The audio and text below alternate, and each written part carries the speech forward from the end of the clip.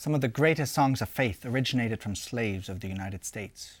People who were sold by their own, shackled, shipped, and handled like product. Families torn apart, women raped and abused, men beaten and bartered. But despite all that, despite the suffering and shame, many of them created and sang songs about redemption and hope and God, the same God of their masters. The faith of the slaves far exceeded the examples of their masters. Just like the owners of the slaves, Jonah had his prejudices about the Ninevites. Jonah isn't just a book among the 12 prophets, it is also a mirror for all those who believe. But yet, our prejudices allow us to restrict our faith. The amazing thing about grace, even if we choose our prejudice over our faith, God can still inspire the slaves to sing of hope and, like the Ninevites, eventually experience it. Not a whale of a story, just God doing His thing.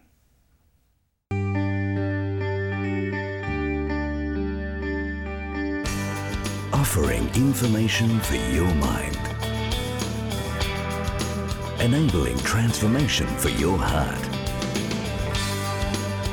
Sabbath School U, a weekly dialogue exploring God's Word and its application for today's world.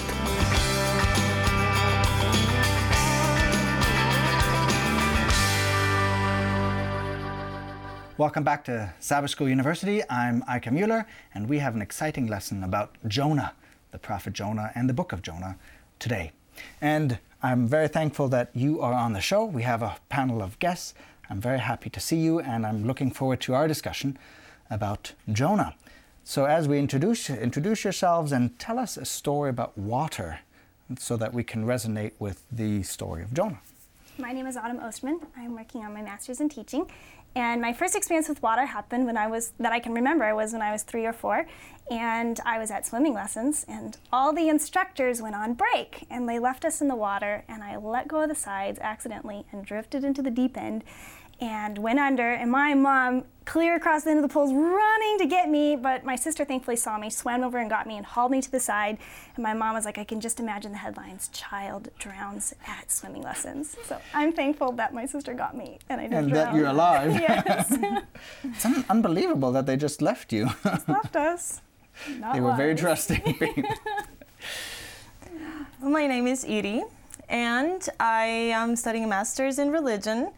I have something to say about water. I cannot, for some reason, drink water without counting. 1, 2, 3, 4, 5, 6, until I'm done drinking. So it's weird, but that's my story about water. That's awesome. My name is Jennifer. I'm studying nursing, and my story about water has to do with a couple years ago on a mission trip in the Galapagos Islands, where they took us swimming out in the ocean between these 2 big rocks, and there were sharks in the water. So I felt a little bit like Jonah as I jumped over the side, wondering if I would be swallowed by a big fish too. That's amazing. I have a really interesting story, but my wife would kill me if I told it, so I'm not going to tell that story. But I don't really like water in the first place. You always get wet with it. The only place I like to be is on the water. So I really like canoeing, and a couple of years ago, my brother and I went on a trip to Minnesota, Boundary Waters, and did canoeing. It was just amazing and beautiful. So that's the boat story of Jonah that we have there. Well, as we get into our study, Jennifer, would you read our scripture and start us off with a word of prayer? Absolutely. Our scripture reading comes from Jonah chapter 2, verse 9. I, with a song of thanksgiving, will sacrifice to you. What I have vowed, I will make good. Salvation comes from the Lord. Let's pray. Father in heaven, we're so thankful for the opportunity to come together and look at the book of Jonah, this runaway missionary. Lord, I pray that you would guide our discussion and that we would walk away with a better knowledge of you. In Jesus' name, amen. Amen. The story of Jonah is so famous. We tell it in children's stories and at Sabbath school and everywhere. We grow up with it, right? This big fish is this beautiful story. What is the basic message, though, besides the fish? For me, I think there's 2 main messages that kind of I pull out of the book of Jonah. And that's, first of all, God is a God of love and mercy. I mean, you think of the people that he's asking Jonah to go to. He's asking them to go to the Ninevites, who are this wicked, awful people from this country or this nation that has done atrocities to the children of Israel. And he says, I'm going to send one of my very own prophets to these wicked people because I want them to have the message of salvation. Not just my people, but these people as well. And so God in his love and mercy sends this prophet to them, and the entire city is converted. And then we see God's love and mercy not just for them, but we see his love and mercy for a renegade prophet who is in direct disobedience to God, and he runs away. But God is like, no, let's be patient with this prophet and try to get him to come back around. And so we see God's patience and love with a group of people that do confess, and then we see his patience and love with a person who doesn't confess. And both of them he's seeking to bring to himself. And then the second theme that I think really comes out in the book of Jonah is that God is not willing for any to perish. He wants everyone to come to repentance. And he's going to do everything he can. If it's judgments, saying, I have to rebuke sin, but I don't want to, or if it's putting someone in an uncomfortable position in the belly of a whale, he's going to do whatever he can to bring those people to repentance. And I think you see that all through the book of Jonah. And you know what, Autumn, that makes me think of what Aika said at the beginning, that we usually, when we're little, I don't know about you, but you learn it in a way that it's more like, he did wrong, don't disobey God, make sure you do what you're supposed to do, which in part is valid, right? But at the same time, there's so much richness to it when you're an adult and you can start thinking about all these things, and you can see that, like you said, the message is love and forgiveness and grace of God, and it's super incredible. I think if we could sum up the whole book of Jonah in one verse, it would be Jonah 4:2, the second part. It says, "For I know that you are a gracious and merciful God, slow to anger and abundant in loving kindness, one who relents from doing harm." That's an amazing story, and Jonah actually uses that in the context against God. You are so nice to these people. Why are you so nice to them? I'm upset at you because you are so nice. It's kind of that oxymoron, and that, I think, it leads to another kind of idea in the book of Jonah. This person that commits to God, then doesn't follow through, runs away, then commits himself again to God in the belly of the whale, says, I'll do whatever you want me to, just take me out of here. And then in chapter 4, he still is upset against God. And he says, I promise I won't, in our key text, right? I promise I will do what you ask me to. And then he doesn't. He really doesn't. He goes Very to human. And it reminds me a lot about myself. But then we see God's patience with him. I mean, you read chapter 4, and God is just asking him very simple questions. Should I not be gracious? Should I not show love on these people? I mean, he's just very gently working with a very bad prophet or a very rebellious prophet, that he really wants to work with Jonah's heart just as much as he did of all the people in Nineveh. I think you have a really good point, that this is exactly about this repentance, that theme. Before we get into that real meat of that repentance and the key part about the book, I think this idea of Jonah repenting and then coming back and then deserting God in a sense again, how do you relate that, or what can we say about our life where we have felt God lead us and then we forget about it and then we try again, and how do you relate that? Yeah, well, I think it's easy to forget. I'm not saying it's the best thing or that it's okay or it's the ideal, but I think as human beings, there's some selfishness in us that we can see in the story of Jonah, for example. We can think maybe of Abraham or even the Israelites in several stories, that we can see that the human condition in its selfishness. I don't know, it's just easy to be thinking about like the horses like this, about, this is my situation right now and there's no answer right now, what am I going to do? And then you forget that God has actually worked in your life in the past. He's done miracles, So I think that it's something very human, and it's something that we see a lot in the Bible. There's a reason, I think, why God puts it so much repeatedly in the Bible. Maybe it's to let us know that we can work together so that won't have to be that way, you know? You know, what do you guys think? Like you said, I kind of find myself being short-sighted and narrow-minded a lot of the time. God does amazing things for me, and then I get into the next trial and I forget about it. But something the Lord has been working with me on in the past couple of years is to write down.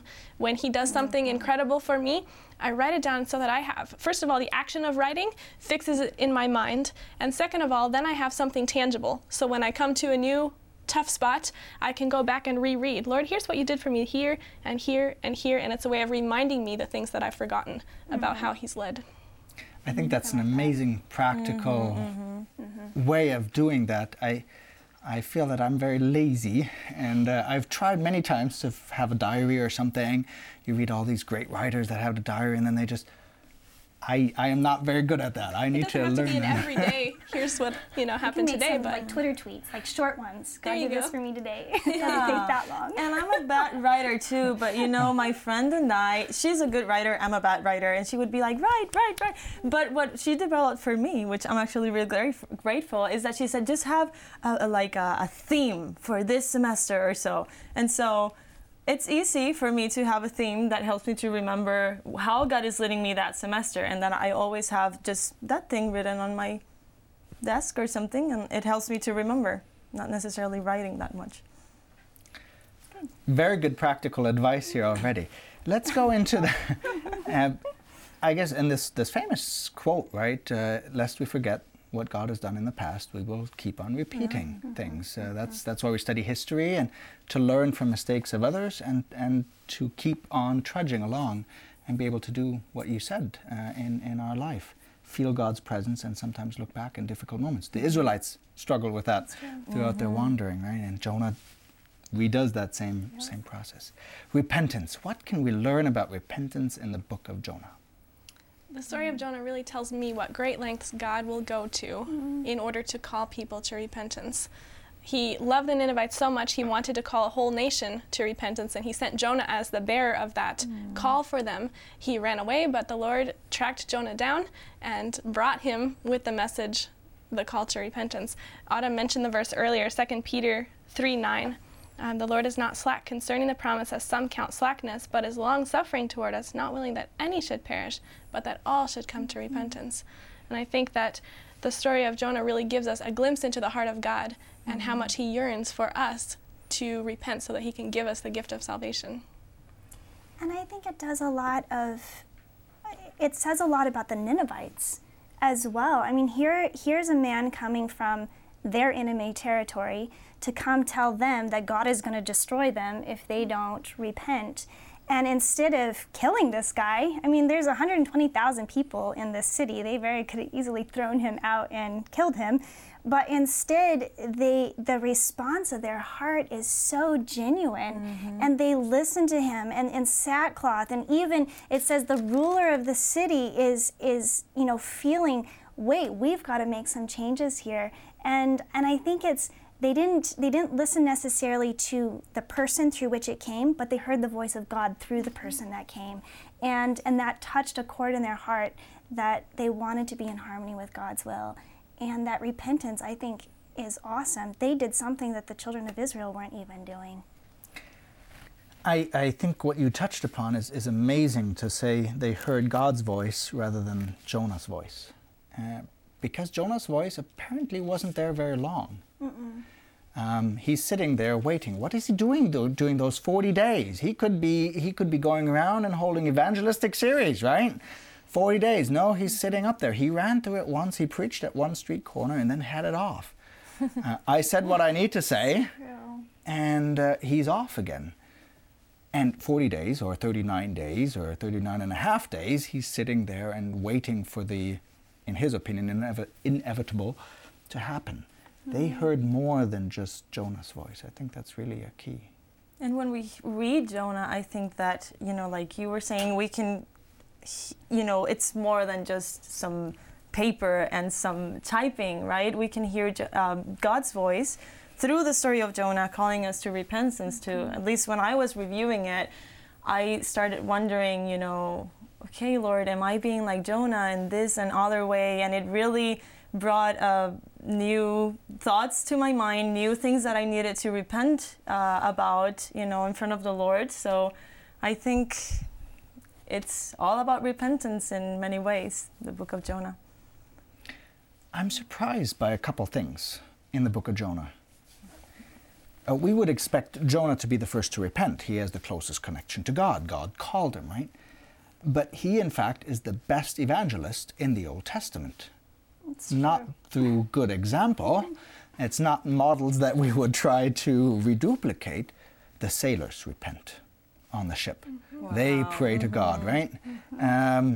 The Ninevites, they repent. The rulers repent. In some ways, even the animals are involved at some level. It's amazing how everybody responds before the prophet does. And this is uncomfortable. And it's uncomfortable for me as a Christian who says, well, I have a connection to God, right? Is it possible that others respond quicker to God's grace than I do? It's definitely possible. I mean, we see it right here. And I'm pretty sure that if we all think about it, we'll find some or even many instances where other people that we were being prejudiced against or judging or something like that, were able to be touched by God quicker than in our own hearts, right? Mm-hmm. At least I was so impressed by this. This is the first time that I realized that the seaman, you know, the people in the boat, repented. Like somehow it escaped my reading of Jonah totally before. So I was so excited to see, wow, you know, Jonah is like running away from God, and yet these people are repenting. And not only that, they were doing everything that they can, if you notice in the text, to save Jonah's life, even though they knew it was his fault, you know? Yeah. So I was wondering, wow, how many times, you know, I think, you know, I'm like, you know, this religious person and whatever, and I'm really just messing everything up. And the people around me that I think are some kind of like heathens or something like that are the ones that are being more godlike. Yep. Isn't it in some ways true that we usually, or maybe everybody, has this kind of thinking, us versus them? And in Christian circles, it's we're the holy ones and the world, the others. And I don't think in the book that it's God's view. I think the book of Jonah makes clear, for God, everybody is a human being that needs to be saved, even an animal that needs to be saved. There's not even that distinction really. There's kind of this ecological impact, right? I'm even concerned about the animals in chapter 4. We have this us versus them, and God doesn't have that at all. I thought of it because you just mentioned the word prejudice of Jonah. And when I was looking through these chapters again, I was thinking, so, you know, there's different ways that you can be prejudiced. Prejudice against someone's race or prejudice against, you know, someone's culture. But I think what you're saying of this us versus them mentality, I saw that here when we're coming with Jonah coming to these people, because when you really think about it, these are his enemies. You know, these are people who have been persecuting his people. And I wonder if Jonah's mentality is these people aren't worthy of God's grace. These people aren't worthy to have me leave my comfort and go to them to tell them about God, because I don't even like them, you know? And when Jonah goes to these people, it made me almost tie in with the parable that Jesus talks about in, Matthew chapter 20, where he says, you know, there's these different people that went into the vineyard at different times. One started at the beginning of the day and one, you know, all the way through the end. And then the last hour worker got just as much pay as those who had been serving all day in that field. And I wonder if Jonah comes with the attitude, look, God, I've been serving you all my life. I'm from your holy people, and I'm a special prophet, and I go to these people, and the whole city is converted. They don't deserve this. And I think it goes to the verse that you were talking about, Jennifer, is that in verse 1 and 2, he's saying, wait a second, God, I knew you were going to be merciful and gracious, and that's why I didn't want to go to these people, because I'm going to look like a fool. And he's more concerned about how he looks in front of all of these people than saying, these are people that God just saved. I mean, this is amazing. Look, I mean, just even from a human perspective, wow, look at all these people that were converted because of my sermon. You know, no, that doesn't even cross his mind. He's just so caught up in his own, now I'm going to look like a fool. Now I'm going to look like, you know. I prophesied this, it didn't happen. It didn't happen, so now look at this. Like, these people don't deserve it. And so Very I'm just going self-centered. to, oh, totally self-centered. To continue on that prejudice idea, what can we learn about prejudice from the book of Jonah? Well, we kind of mentioned that Jonah was pretty prejudiced against the Ninevites, against the seaman, against most of the people in the book. And I think it's a great lesson to learn that the story basically is letting us know that that is wrong. You know, it's not, I think, a very deep science. Like, the story is basically letting us know that prejudice is not something that comes from the Lord. Yeah, it's not too complicated. But it is complicated in the sense that, you know, I can be saying this right now, prejudice is bad. It's not complicated, but really God knows my heart, and He knows, you know, how I grew up and cultural stuff and things that have made me be prejudiced, maybe, you know. And sometimes even though we're like, no, I'm not prejudiced, I'm not, who knows, you know, who knows, because the heart is deceitful. And what you were talking about being self-righteous, I think it can be a way of prejudice. You know, sometimes we think, I'm not prejudiced racially, I'm not prejudiced culturally, so I'm fine. But, you know, that distinction that we've been doing, us versus them, can be a way of prejudice. And that's something that I think we all desperately need God to work with. I think for me, even prejudice can come in the form of preconceived ideas. I may not have a particular race that I am prejudiced against, or a particular culture or something like that, but I can look at someone and make a quick assessment about their socioeconomic status, about their level of intelligence, about anything. Just bring preconceived ideas about that person, and that shapes the way I interact with them, and that's also prejudice. I think in some ways Jonah actually had just cause for his prejudice. And Autumn, you kind of brought that out. This is the enemy. These are the people that have tortured and tormented the Israelites already. It's like in the 1950s saying, or 1960s and 70s, let's go to Russia and let's be friends with them, right? In a hostile environment. This is not just my neighbor across the street. No, this is a hostile environment. Let's go to the terrorists today. You know? And it's at that level, and yet God calls him for this extraordinary mission. And I understand why he struggles. I would struggle too. You're going into hostile territory. Your life is at the line. Your word is at the line.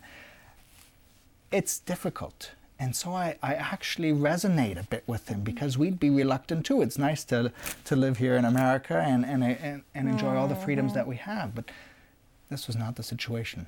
And I wonder if we are sometimes a little hard on Jonah, because we think he should have gone to these people. You know, God called him. He should have learned the first time getting swallowed by a fish. But I think there's some deeper here that do I find myself sometimes in this, with it being hard to reach the unlovables and the hated. Yeah. And a word that you use, extraordinary, makes me think back to where we were talking about the message of the book of Jonah, which we mentioned was, you know, how God is showing basically extraordinary mercy and grace, and how that goes beyond ours, you know, even if we identify with Jonah, if not, the reality is that humanity is not capable of doing that amount of mercy and not being prejudiced. It comes all from God, right? If we take the story of Jonah and we try to see what can we learn from this for our life, what are the practical implications of this idea of repentance, of grace, and of prejudice, what would you say are the lessons that we can take into this coming week that will prevent us from being like Jonah and being more in the image of Jesus? One thing I can think about, very practical, is just what we've been doing this week. Just reading scripture, reading it as a story. Stories are meant for us to identify with the characters, right? And just identifying, doing that, and looking at all the stories of people that repent and repent and repent, and God is calling them to repentance, and just see, where am I in this picture? What else do you guys would have in mind? I think that for me, this coming week, I need to be praying specifically that God would show me the areas of my life that I need to repent in. Because I may have some of the same attitudes that Jonah does, and I may not recognize them right now. And I need to pray and ask the Lord to show me what are the areas that I need to repent, and then how can I change my actions accordingly. I think for myself, it is also this recognition that it's so easy to get into this Christian rut. This behavior that you do, you go to church on Sabbath, you say all the right words, you don't say the wrong words, you have all this appropriate behavior, and it's not bad, but it can become very stale.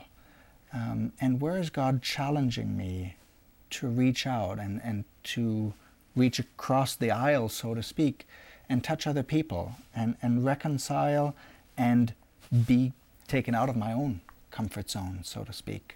Where are my own limitations? And just be real. I guess, sometimes I struggle with the fact of having, bad things in my heart, and I try to be like, Lord, I know that's not good, so I won't do it again. But I find that God has led me to sometimes, or most times, be more real with him and just admit it, not be kind of like afraid that if I really say what's in my heart to the Lord, it will sound so horrible, because all of us have horrible things, so just being able to be real through prayer, I think it helps a lot in the process of repentance, because then we finally admit it before God, and then at least he can start, right, working with something that we admitted, rather than disclosing it or something. And I like what you said there, because I wonder if Jonah had been honest with God, saying, God, I really don't want to go to these people, and these are the reasons why, if God could have talked him through that. And instead he's like, no, I'm just going to run from my problems and try to hide from God. And I think being honest with yourself before God can maybe help you see things in a different light. See them as God sees them, not how you see them. We don't know that about his beginning, right? But at the end, I do appreciate this one thing about Jonah. He talks to God and he expresses himself. Yeah. And he's, in that sense, really honest. God, this is who you are, and I have a hard time dealing with you in that way. I see the grandeur of who you are, but I'm struggling with that in my own life.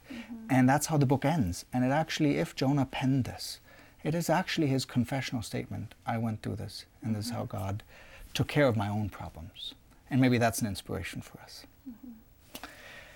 It's easy to point fingers at others, at the Ninevites, at Jonah. It's not so easy to point fingers at ourselves, and yet we realize that God's grace is just amazing. It covers all of us in all different types of situations. We think that we're fine, but then we realize God needs to cover and touch our heart as well. And that's the story of Jonah. Thank you so much to you for being on the show. And if you would like to contact us, please visit our website at www.sabbathschoolu.org. That's www.sabbathschool.org. You can also join in on Facebook right off of our site. I'm Micah Mueller, and this is Sabbath School University. See you next week.